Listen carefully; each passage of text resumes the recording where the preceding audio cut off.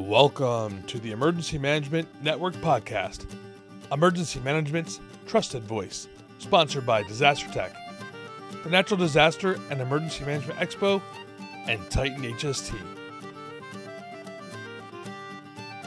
I was talking with Dan Scott on Leaders Cafe about attitude.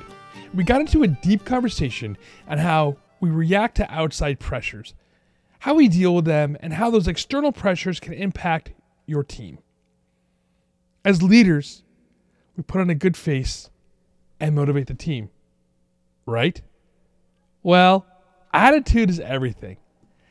A positive attitude starts within, and sometimes you need a kickstart to get it going. See, everyone falls into a rut occasionally. We feel tired, depressed, unmotivated, and downright aggravated by everything we encounter. When we're in this spot, we must take care of ourselves. First, we need to recognize that we're in a rut. And sometimes, we need to have someone tell us we're there. In the field that we have chosen to work in, we may feel we're letting down our team and the people we served to think about ourselves first. However, without self-care, we cannot help others. My friend Brian Colburn is a massive fan of the 7 Habits of Highly Effective People and shares the lessons he has learned over the years with me. He even got me the 7 Habits of Highly Effective People card deck that I keep on my desk to remind myself to read a card weekly. Brian says that Habit 7, to sharpen the saw, resonates with him the most. But what does it mean to sharpen the saw? Sharpen the saw means preserving and enhancing the greatest asset you have. You.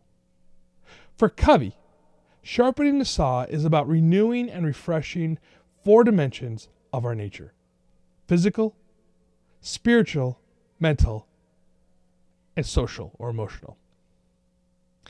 As you renew yourself in each of these 4 areas, you create growth and change in your life. Sharpening the saw keeps you fresh so you can continue to practice the other 6 habits.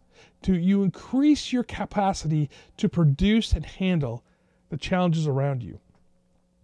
Without this renewal, the body becomes weak, the mind becomes mechanical, and the emotions raw. Your spirit becomes insensitive, and people become selfish. It's not a pretty picture, is it?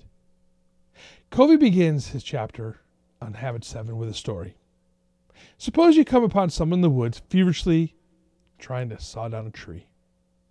"What are you doing?" you ask. "Can't you see?" comes the impatient reply. "I am sawing down this tree." "You look exhausted," you explain. "How long have you been at it?" "5 hours," he returns. "I am beat. This is hard work." "Well, why don't you take a break for a minute and sharpen that saw?" you inquire. "I'm sure it would go a lot faster." "I don't have time to sharpen the saw," the man says. "I am too busy sawing." When we sharpen the saw, it becomes more effective in our life's work. It's about regularly investing in ourselves to reap the dividends continually. And as my father would say, haste makes waste. Work smarter, not harder. We have systems that can make you be better at what you do. Software and processes that make you more efficient. However, they may not make you more effective. While investing time in self-care may seemingly curtail your productivity in the short term, it will significantly enhance it in the long term, as you will not ultimately be sidelined by physical sickness, mental collapse, or just plain exhaustion. Besides allowing you to get more done, regularly taking time to care for yourself also increases your sense of agency and effectiveness.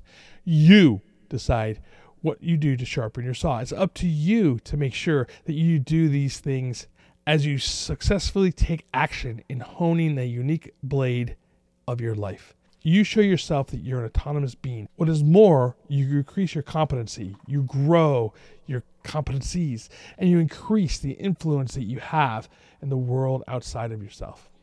Again, you do not have time not to sharpen that saw.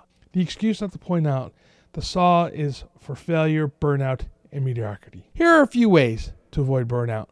Be more productive in the workplace and in your own space. And I've added these to my week, and sometimes I do much better than others. However, it is my goal to make them a life habit. Take a walk once a day for at least 30 minutes. And if you have to be on the phone, you could do so.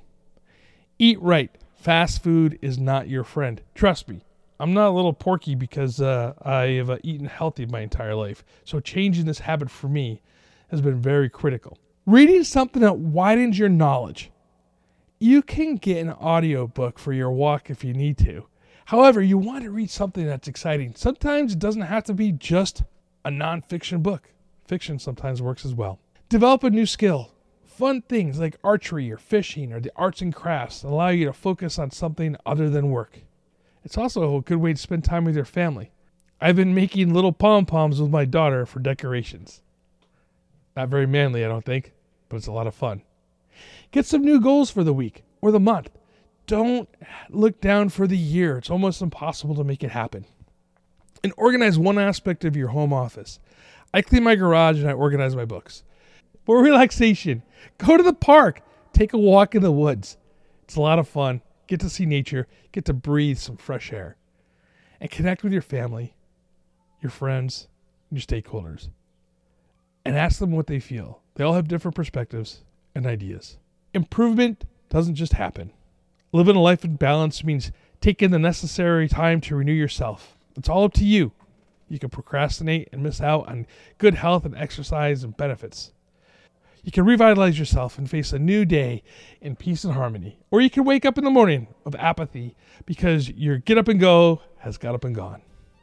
Remember that every day provides a new opportunity for a renewal and a unique opportunity to recharge yourself instead of hitting the wall.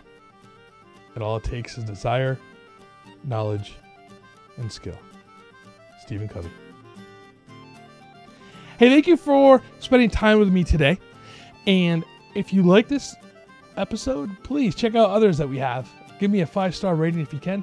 And come over to the Emergency Management Network. Check out all the other writers that are here. And subscribe. Till next time, stay safe, stay hydrated.